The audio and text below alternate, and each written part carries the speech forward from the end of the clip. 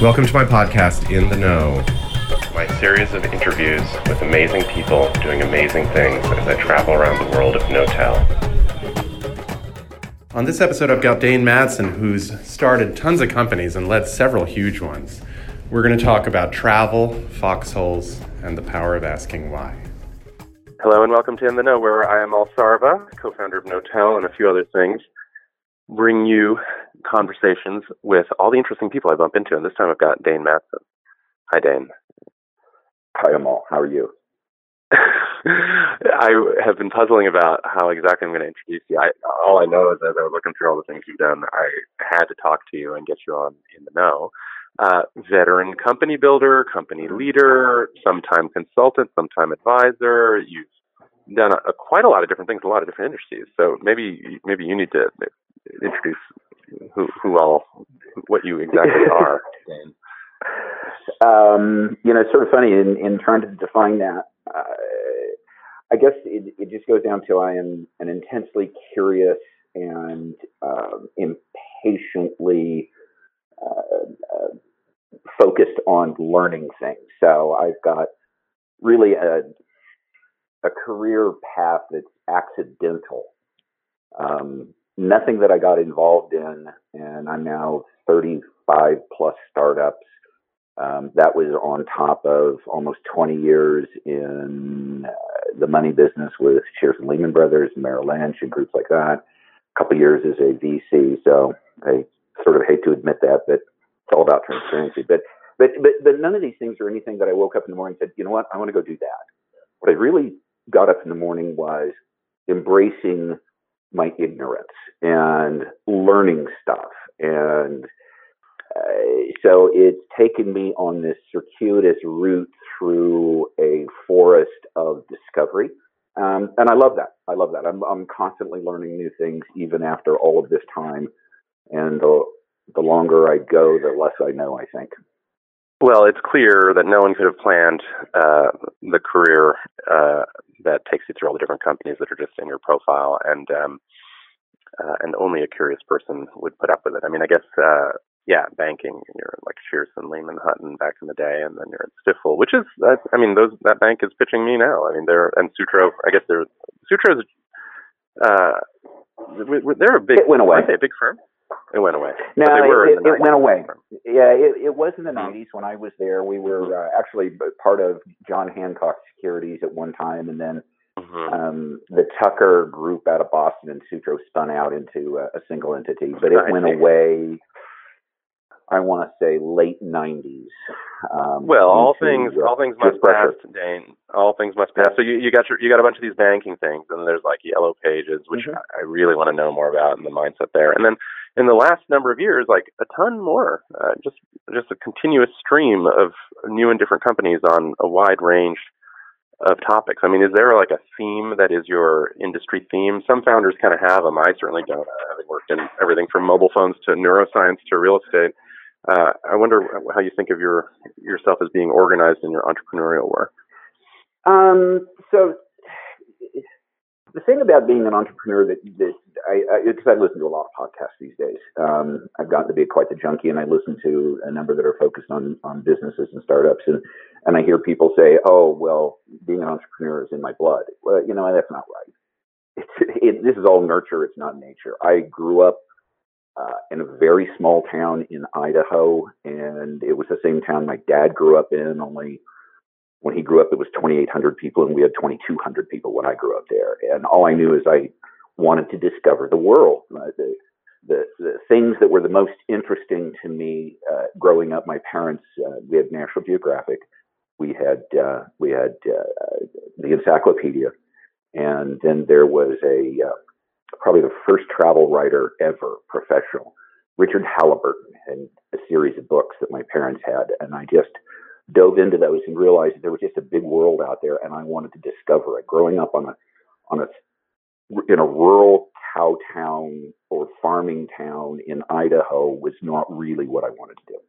And I wouldn't trade it because it created sort of an expectation that you had to get up, go do things, make things happen, which is where the entrepreneurs come in. I think everybody in this entrepreneurial side has got small town is a do something place, is what you're saying.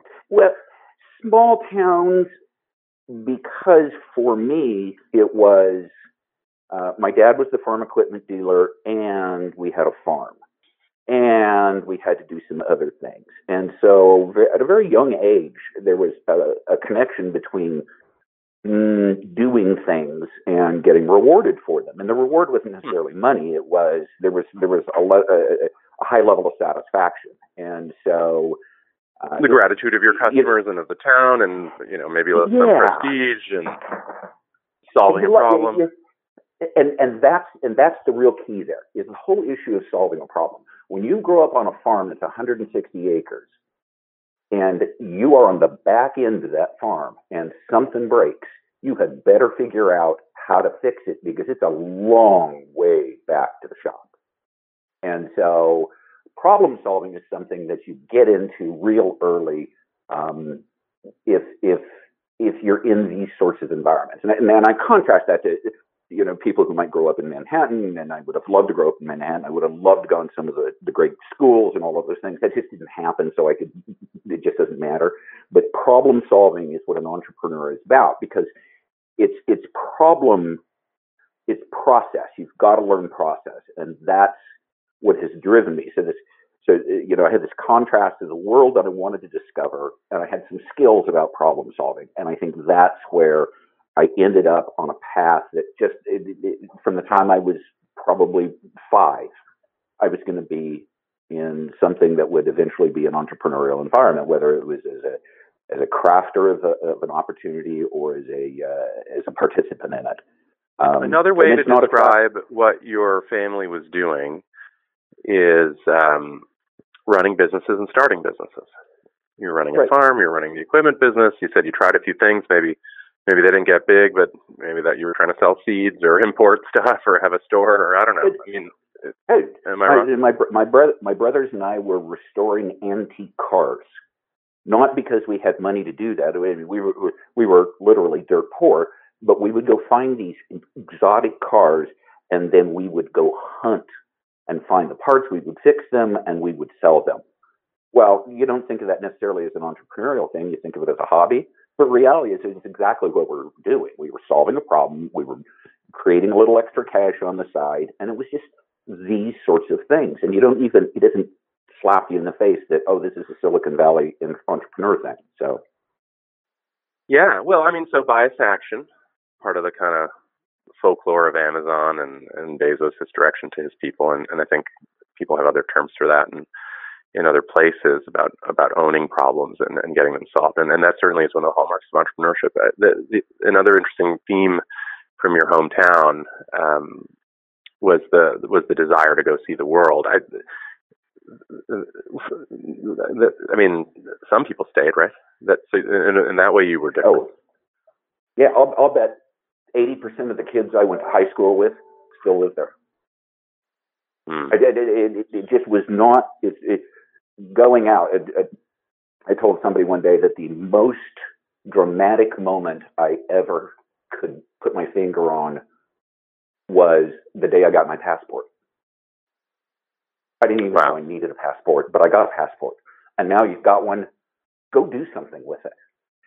And that's where, it's sort of funny, this area that I grew up in is highlighted when you see all the maps, the electoral maps, it's highlighted as its own island of incredibly red America. And I'm so not that person. And I think, and I go back to, it's using a passport. It's going little places, then going big places. I spent a ton of time in China. I spent a ton of time in Europe. I spent a ton of time, in Central America. And the reality is that the more aware you become, and a passport is not just a passport past a border, but it's a passport for awareness. What happens when you touch down? There's a book I quite like that a friend wrote. His name is Shane Snow, and the book is Dream Teams. And it's about what makes extraordinary teams. And one of the bits of research he spends a bunch of time on is some work on folks who have traveled a lot or not traveled a lot, and their differential performance on standardized exams and problem solving and a bunch of stuff like that. And part of the underlying work on it suggests that folks that have landed in China or wherever have been confronted with new patterns that defy all their previous experience, and had to be curious and empathetic to the situation, and not simply said, this is how we do it in America or in, whatever, New York. And because their mind has been shaped by those firsthand experiences, they somehow are just better at doing the work and better at being in teams. And I wonder, is that what you're reporting from your own journeys? Yeah, exactly. And I think, and to go back to the small town again, is I knew that when I left, I wasn't going to see a place that was anywhere like it again. So I needed to accept the fact that I didn't know anything. And when you go to China, my first trip to China was in 2000. It was still barely a functioning economy. Yeah, still just coming out of a muck of poverty for 100 years. Yeah. Oh God, yes. And so as you get to see that, you're aware. If somebody goes to, if you're a native English speaker and you go to the UK or you go to Australia or you go to Canada, you draw some inferences that are really ludicrous. Oh, they speak the same language. That must be they think the same way. When you go to China, you have no idea what anybody's saying. So you surrender preconceived notions, or you die. You're not going to survive. This can be an experience. I mean, as you were sort of warming up to your personal narrative, you were moving through a well-worn groove in, I think, not just American experience, but in the world's experience. Small town boy goes off with a desire to see the world and goes to a big city, joins the Navy, whatever. And as we're moving through these ideas a little bit, it occurs to me that you can probably just do it any time. It's the sort of transformation of self that comes from seeing the world or seeing a wide variety of different kinds of experiences, right? Like for me, maybe going to Idaho and living there for a month might be transformative at that level that a China trip might be. It's a way to change yourself into a different kind of processor of information and patterns. Is it a thing you can do to remedy what ails you? Well, I think, and I do, and it still drives me today. One of my worn out cliches is, if you know why, how is easy. So you've got to get to why, you've got to understand why. And the only way you're going to do that is you're going to talk to people, you're going to interact with them, you're going to try to understand first. And that can be a life thing, it can be a business thing, it could be an educational thing. You've got to be radically aware that you're not self-aware. You've got to be able to confront your own personal bias. When you walk into one of my recent trips, this actually goes back a couple of years to one of my projects in China. My engineer that went with me on that was from Indiana, and he absolutely couldn't eat local cuisine. Absolutely couldn't do it. He couldn't get out of his Indiana mindset about that, and it just made the trips miserable for him. And so, how many trips before he changed? He made 5 trips, and then he resigned and found another job because he didn't like going to China. So it just broke him. So it may not work on everyone. And it's not, and that's what I'm saying is that if you're aware that you're not self-aware, that you want but want to be, then you're in the game. Because it's you and I have met people in our entire lives who start spewing bullshit, and you're shaking your head, going, do they even understand how idiotic this sounds? Mm-hmm. It's that cliche of know what you don't know, but you've got to embrace that. Mm-hmm. And if it does, then it turns you into an infinitely curious person, and you become rigidly flexible. So, the transformational power of a little trip. I guess much has been written about divorcees taking a summer in Italy and this and that, and perhaps it has the same power on leaders and founders and innovation. It's so fascinating. If you had to script it for a person of, let's say, any age, if they had a chunk of time, how would you script it? I mean, just go live in the most foreign place for a big chunk, or hopscotch across a whole bunch of places, or just like call up all your friends from college and go visit each one of them one by one for a month or two? Like, let's say you got like a couple months to mess around. How would you do it? Where the goal is personal transformation on the other end. So interesting. I would snack a place here, a place that someone says, "Oh, this is really interesting." You call your friends, but don't go visit your friends if they live in Miami. Don't go visit your friends if they live in Chicago. Call your friends in Miami and Chicago and say, "What's the most interesting place you've ever been that I can go spend a week or 10 days and learn something about them?" And then gather that up and build a matrix of saying, "I've now got 3 months, and I'm going to go to these are the top places I want to go, and this is the kind of time I want to spend." And embrace your ignorance. It's incredibly liberating when you don't go. It's intimidating. You go on the ground. I was at some friend's wedding in Nicaragua a couple of years ago, and I don't speak Spanish. I don't have a second language. I struggle with English as my first language, and yet members of the group who did speak Spanish, they got exhausted translating for me, because I wanted to know a lot of stuff, and I'd start asking people questions. The most curious guy in the room. No, yeah, sometimes, according to my wife, a little irritating. Most workspaces today are vying for millennial attention by creating unlimited beer and ping pong tables. Those are all great things to do. Maybe at work, maybe not at work, but it's completely missing the point, which is that our minds are increasingly taken up by bullshit and by media that wants us rather than wants to give to us. And at work, in order to expand our creativity, to focus our minds, there are a number of hacks that we can introduce in addition to beer and ping pong, like meditation, like reading Simon Sinek, Seth Godin. But that all aside, it's really about the space that we occupy. So if we're in a cluttered space, our mind is often cluttered. That aside, having a space that is diverse as the people are, that is comfortable, that is easily movable, that can be constructed and reconstructed and deconstructed in the same amounts of time, where you're surrounded by other people that are enjoying that type of space, is a pretty cool thing. If the workspace can be a definite workspace, but a good workspace, then you're in business. So this podcast is brought to you by Knotel. Thanks for listening. So you've run big teams, you've run big organizations. I mean, as I look through the list, like some of them are just famous. Everyone knows yellowpages.com, and under those leadership positions would have been lots of different kinds of people. And actually, just staying on this topic, this recipe or this prescription to travel.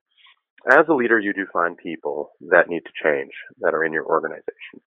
And it is not a straightforward thing to simply ask them to, or even to get them to see the need to change. And there are a bunch of managerial mechanics that I think very clever people have laid out on how you help take someone through a process of change.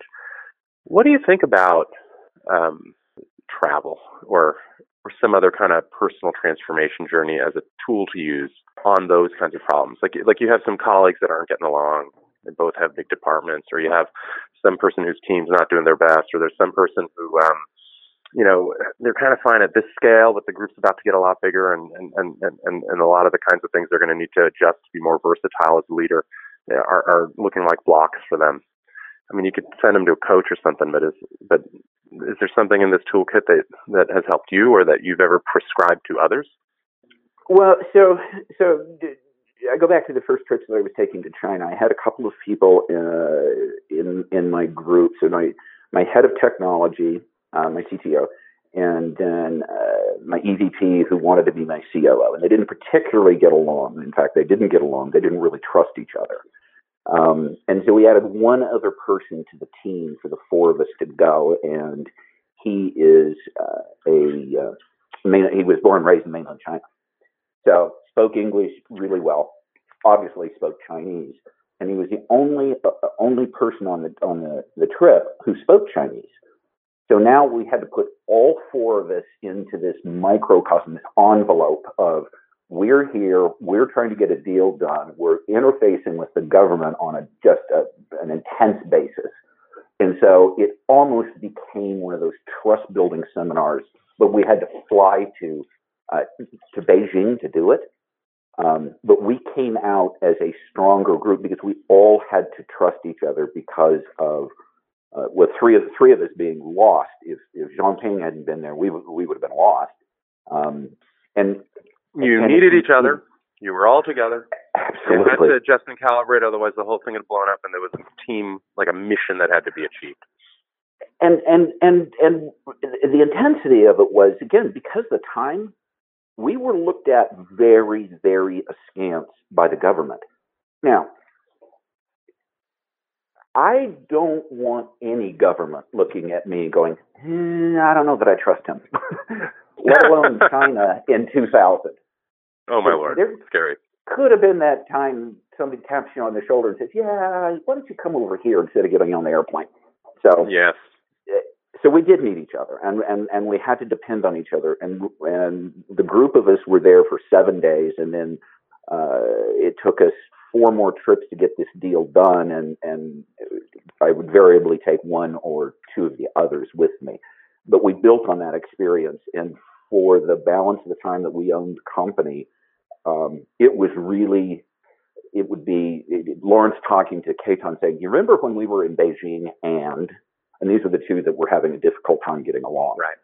And, right. I mean, if you were to oversimplify your story, you did some team building, but when people take that oversimplified recommendation and they say, hey, I'm taking my group out for some team building, you go to some utterly shallow, low stakes thing where the group can fragment anyway. No one needs each other anyway.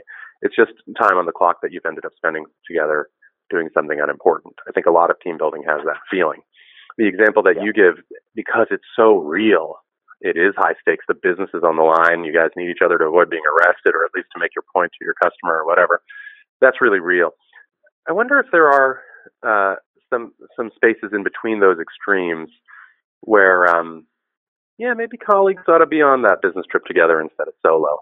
Or maybe, you 2 should try to work on this emergency project, even though neither of you knows anything about it. And it's actually some third person's typical bailiwick, where a natural but not truly existential crisis in the business, something urgent, something important, something with a goal, where a team can be defined and is put in some adversity because they're not exactly well suited. I wonder if a tool like that might be a healthy tool. It was, and most likely, because as you were identifying the team building, I'm going, this is foxhole team building. Is what we ended up doing. Now, it's somewhere in between. So you've got the shallow team building, your point, foxhole team building. That's quite intense and extreme. But in the middle, the whole concept of team building to me as some sort of a scripted process is just a little forced. And that's, I guess, why it sort of exists. It's, it comes to mind the people that, hey, I'm gonna close my eyes and fall backwards and trust that you're gonna catch me, really, because we do that in the real world. But I think the other team building that is not officially that is you sort of touched on. We've got a project that's got to get done. It's not an existential threat, but it needs to get done because it's important. We've got all this data and all this feedback says this could be an important thing. I need 2 people who can actually execute on this thing. And you put 2 people in the room who are leaders or want to be leaders and need to come on those off. But I think, so activity team building, I guess, would be what I would call it. That's really interesting. And have you found yourself deploying that kind of thing? I mean, you've led lots of people. You've made a bunch of great observations here. You've been through the experiences. I wonder if you have a really intentional toolkit you use to resolve, let's call it friction between people, whether or not it's this travel and team building kind of behavior. Maybe you've got some other tools up your sleeve. So I would think that, and I keep circling back into this issue of asking why a lot, and it's I've listened to almost all of your podcasts at this point, and so I don't remember who was mentioning about. I think who you were talking to that was about snacking. It was using the Dalio dogs eating the dog food. It was Stephen Wolf from the Mathematica guy. I mean, he's a legendary scientist, and somehow we got ourselves into snacking. and so the idea of asking why and not spending a lot of time on it, because I get this question a lot, management or leadership. Well, nobody grew up and say, "Oh, I want to be managed." They want to be led, and so the leaders don't have to be the ones that write that. In fact, that was the example you used, was when Sergey and Larry would go in and with a stopwatch and talk about and check with the engineers. They didn't have to rewrite the code. That isn't why they were there. But asking why a lot helps people make better decisions, and it also surfaces the best decision as a group. So in my organizations, that's from the day we started to the time that it's grown, is asking why is a core issue. And it's not to ask why to get people to defend something. It's ask why to find out what the motivation is. What are we solving here? What is the problem we're trying to solve? Why will people use this? And if you build that in culturally, it's core to your brand. And when we've tried to add team members from organizations that just weren't fitting, these were the people that would walk in and say, "Well, this is dumb. The reason, and we do it over at XYZ this way." We're going, "No, that's just not going to work for us." Yeah, and so on both sides, people should be asking why. So maybe someone shows up from, IBM and arrives at Microsoft in the 90s and say, "Oh, well, this is how we do it at IBM," and you say, "Well, why do you do it at IBM this way?" Right. And the answer can't be it's just because we always did, and it should be self-evident to everyone in the room that when that answer arrives, that's probably not a real why answer. And if you can come up with your shared set of motivations on what the goals are, then you should be able to find a resolution. All the world is people. We could eliminate conflict 100% if people would be curious about why other people want to do something some way and come up with some level of how it coexists. So even in that interpersonal standoff of the bureaucratic political, we're having a meeting where it's all eye rolls and no one's really showing the goods. The move is, why do you think my proposal is not the one that we should pursue? And there's some answer. And the eye roll is because you think that answer is bullshit. And so then you say, well, why is that true? Or why do you think that? Why? And you might find yourself in a frustrating mode where you've asked why 6 times, like Taiichi Ohno at Toyota back in the days he was helping build that business. But is that where you're getting at? Yeah, it's such a modest move to ask why, and not to challenge, but ask why. But keep asking until you get like a reality. And one of my driving principles has always been ask one more question. If I can get an answer to a question, there's a question I need another answer to. And so you just keep going down, and it's not to be tedious or to overwhelm anybody, but once you get somebody to open up, when I was doing portfolio management, my clients would come in and they would have a certain set of expectations that you would think from people who had money and wanted to invest. But then you start peeling back that onion, and you could find out that they had something that drove them in a way that an outcome they wanted was different than the outcome on the people that were sitting right next to them. Same thing if you use it in a very non-threatening way in a business thing. My wife's with Amazon, and a 6-page memo isn't a clever marketing thing. It's how they run their business. And it doesn't have to be 6 pages. It can't be longer than 6 pages. And the first thing that you have to do is you actually have to frame the question, frame the problem, frame the solution. This is what we're trying to accomplish. And then people read that before the meeting really starts. And so they already know what the author's thinking is.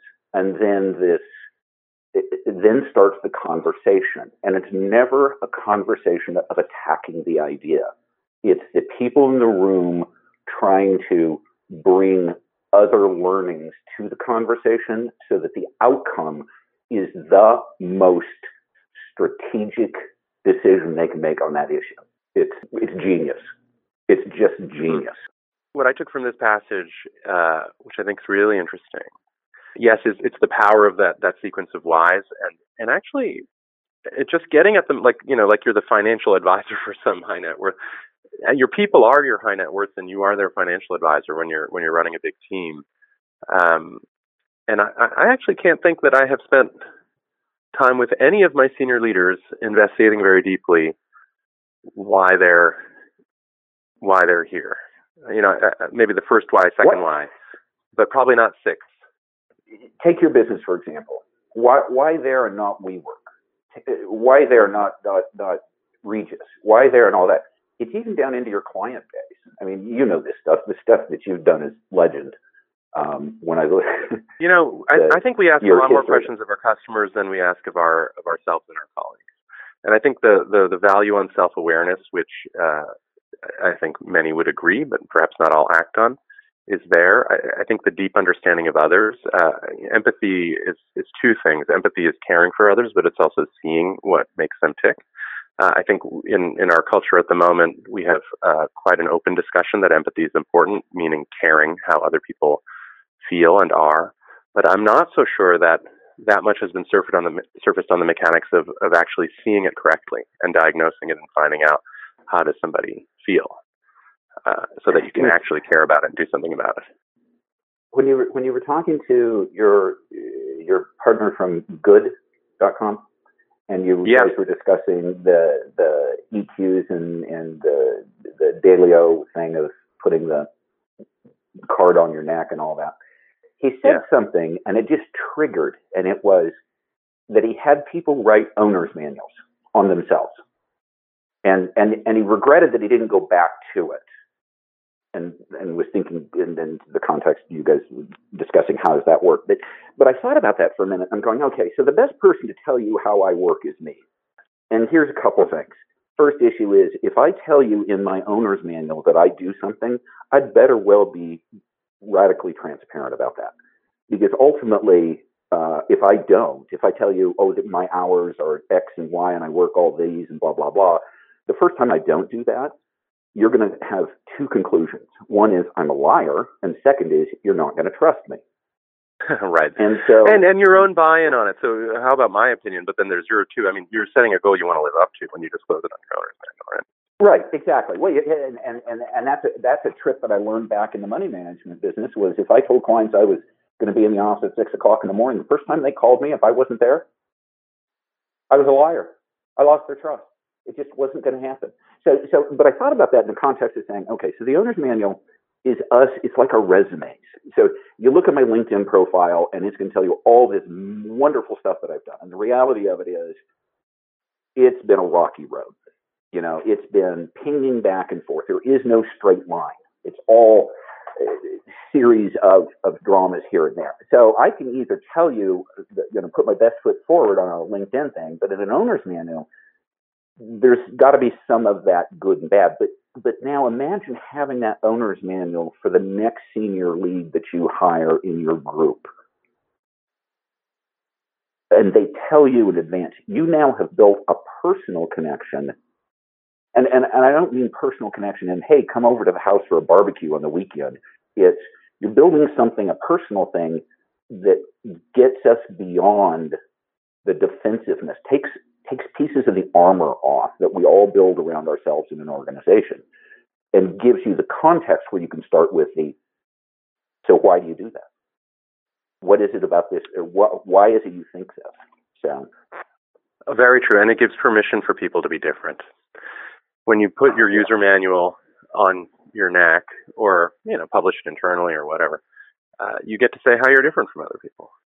Otherwise, you wouldn't need one of those. You're allowed to be. Well, and God help you if there's another person that's like you. Run like the wind. So.